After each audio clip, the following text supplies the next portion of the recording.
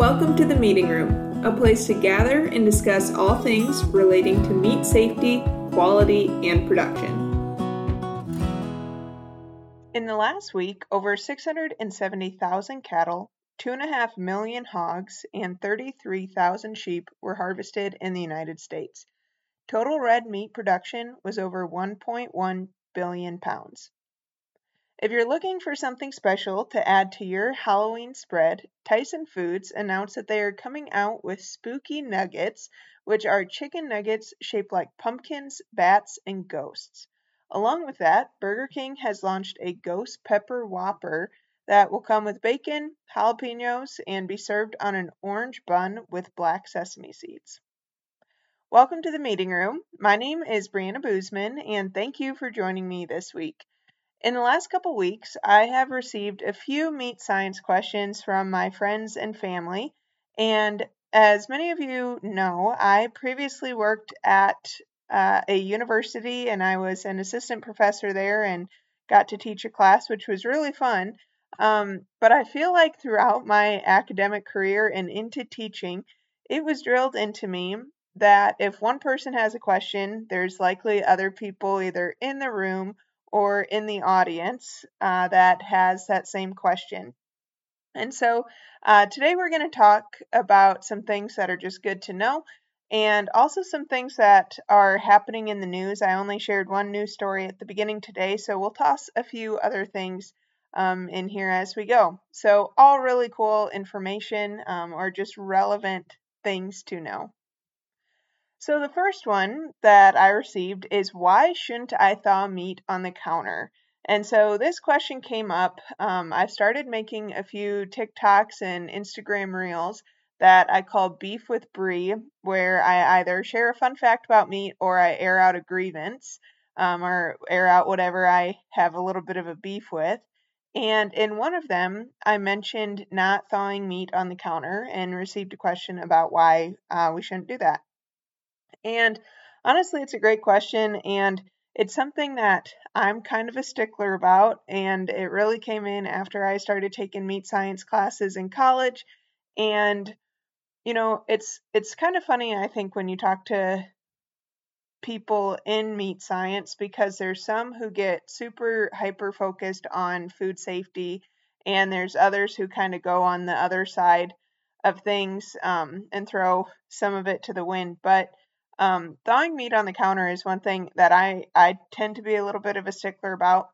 And the fact is, it's really not bad to set meat out for a short period of time prior to cooking. But short period is not a very definitive set period of time. So if it's still partially frozen, you can actually have it on your counter for up to 2 hours. And again, it's hard because partially frozen means different things too. But really, once it's actually thawed, there's no reason for it to be on the counter. And there's actually folks in the food industry or that are more on the cooking side of things that recommend setting meat out for a short period of time prior to cooking, just because if it gets up a little bit in temperature, it can actually cook a little bit more evenly.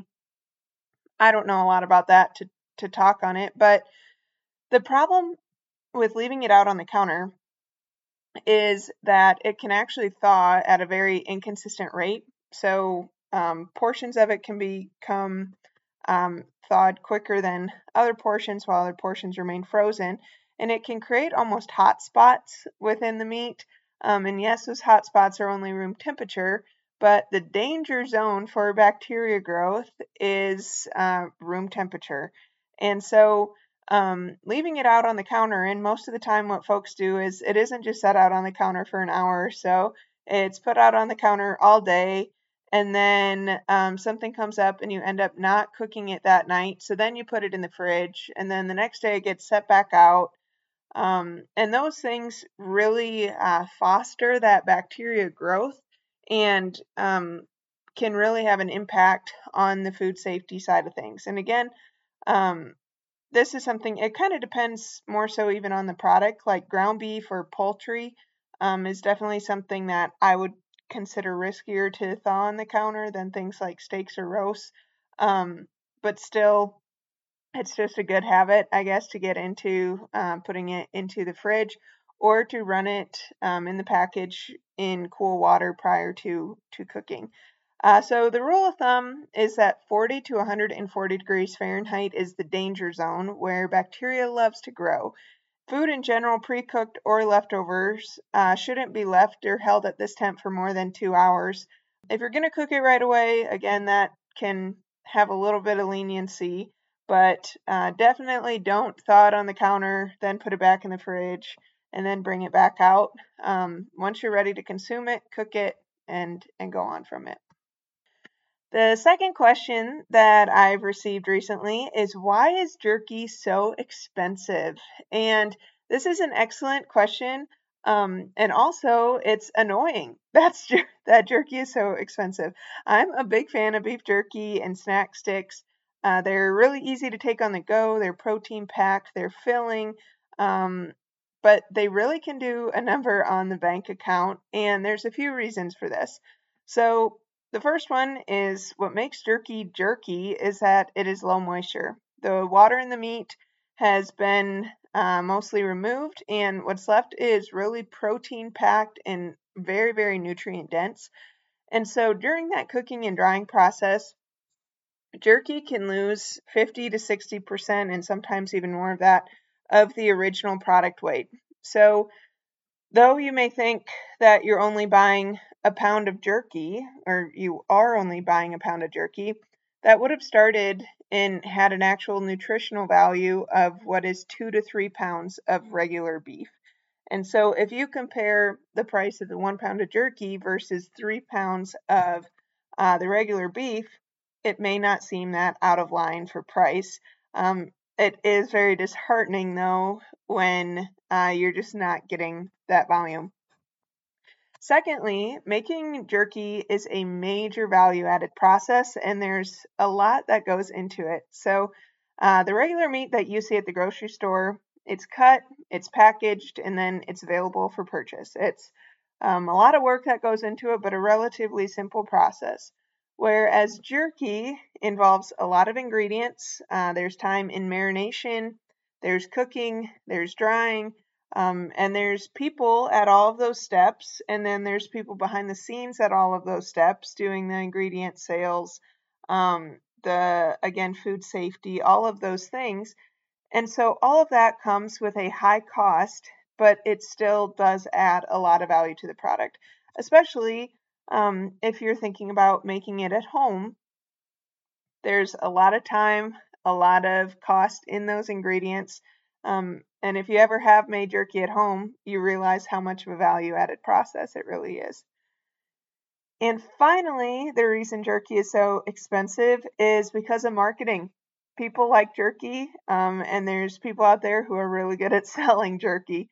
And if you're willing to pay a high price for it, you're seeing the value that it's more beneficial to purchase that product than to make it yourself. And so, just like anything, we assign value to something because of the value that we can get from it, and jerky falls into the high value category. One of my favorite things, though, about a lot of meat conferences and meetings that you go to is jerky is almost always a snack that's available because people like to offer animal-based protein. So we get to get our fair share of jerky quite frequently. Staying on a similar topic, another question that I have received recently is, what is BitLong? And so some of you maybe have never heard of BitLong before. And honestly, I don't know if I had even heard about it until probably about a year ago when I still worked in extension and somebody reached out with some questions. And BitLong was one of the process or products that they were looking at. And so that is really what kind of made me do some deep dives into it. But this last weekend, I did a half marathon, and the half marathon was sponsored by Certified Piedmontese, which is located here in Lincoln, and they gave out beef sticks and bags of BitLong to the runners. And so BitLong looks like jerky and is actually a very similar product. However, Jerky is cooked and Bitlong is not. Bitlong is only dried. And though it's not cooked, it is still safe to consume. When the moisture is removed, it takes away a lot of the ability for microorganisms to grow. Bacteria likes moist environments, and meat is a great harbor for that, which again, it ties back into the thawing things on the counter, because it's nutrient dense and it is a wet product, which is something that bacteria thrives in. And so taking away that moisture can limit their growth. And commercial Bitlong production may also use some ingredients to help mitigate any other potential bacteria growth, such as like a lactic acid, vinegar. But other similar products that we see that kind of follow this are things, dried meats like prosciutto. That's typically cured with salt and then dried. But it's a lot of these more like artisanal type meat products that I actually had a professor in grad school who would like make these products in his basement. And I mean, they always tasted delicious, and there's a whole section of products out there. But if you ever get the chance to try Bitlong, I do recommend it. It's really good, and pretty similar to jerky in that sense. So also along those lines, a cool story to share with you that was in the news this past week is about Soldier Boy Beef Jerky, which is a company based in Pennsylvania, and they are pushing to provide products to the troops. And so the company, their founder was formerly serving in the Air Force and really now looks to help out the military and military organizations in any way they can. And so they donate jerky, as well as a portion of the sales, to troops and other organizations that are supportive of the military. And it looks like a pretty cool company, so recommend checking that out if it's something that you're interested in. Okay, and the final question that I have been getting recently is, in my opinion, what is an underrated cut of meat? And this is a question that I really like when people bring up either underrated cuts or just my favorite cut, things that they should try, things that if they were to fill out their make sheet for their local locker, what should they get? And my favorite cut of beef is called the hanging tender or the butcher's cut. And this piece comes from the diaphragm muscle. And when the carcass is split, so both at small lockers as well as at big packing plants, beef carcasses are split down the middle along the vertebrae, and then they are fabricated or cut following that. And so when the carcass is split, that diaphragm muscle, the center of it, is also split.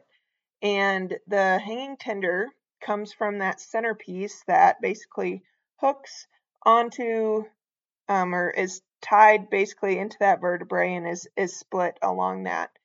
And so it's a piece that immediately is exposed to air. There's actually not a lot of cuts that don't have either some kind of protection from the air from either bone or from fat. And so at a local locker, if they keep the carcasses hung for a 2-week period of time, 14 days is pretty common. This cut can actually really get almost a dry aged flavor to it because it is exposed to the elements of that locker. And it's kind of a unique product because there's only one piece per side or only two per carcass. And it often either goes into trim or depending on how long it hangs, since it is a pretty small piece, it might get too dried out that it's hard to add any value to it. It's a kind of unique cut and just something that I'd really recommend to try if you get the chance. It's called the butcher's cut, or oftentimes referred to as that, because back in the day, that was the piece that the butcher would take home to feed their family. And likely it's not something that you would see at the store, but if you ever are at a steakhouse and you see a hanger steak on the menu, that is that same cut. And so something I really recommend trying. Talk to your local butcher next time you get a steer processed and see if it's something that they'd be able to save, and give it a try and let me know what you think. And our final news story this week that you need to know is it's all about burgers these days. Burger King is adding a peanut butter is that it's all about burgers these days. I already talked about Burger King adding in their Ghost Pepper Whopper, but they even have another option out there, and they're actually adding peanut butter to a line of burgers in Japan.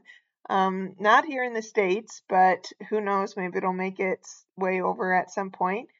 But here in the United States, Culver's has their curd burger available for a limited time. And so I know a lot of folks who like peanut butter on their burgers. Man, if I've had it, it's been a long time ago. It's something that personally I don't think it sounds that great. I'm not sure if it's going to be an option that Burger King brings over here. But the one thing that I also have not tried, but I think looks delicious, is the curd burger from Culver's.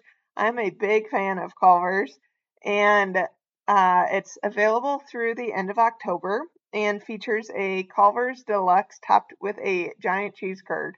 And to me, that just sounds fantastic. It's got to be worth the try. If any of you try it, let me know. I'd like to hear the review and hear what you think. So, with that, those are the things that you need to know going into these next few weeks. But be sure to check out the Meeting Room Pod on Facebook, Instagram, and TikTok for more meat science content between episodes. And if you have any meat science questions, please don't hesitate to shoot me a message on any of those platforms. You never know, your question might end up on a future episode. And again, if you have that question, other people probably do too, so don't hesitate to reach out. But thank you for joining me this week in the meeting room, and I look forward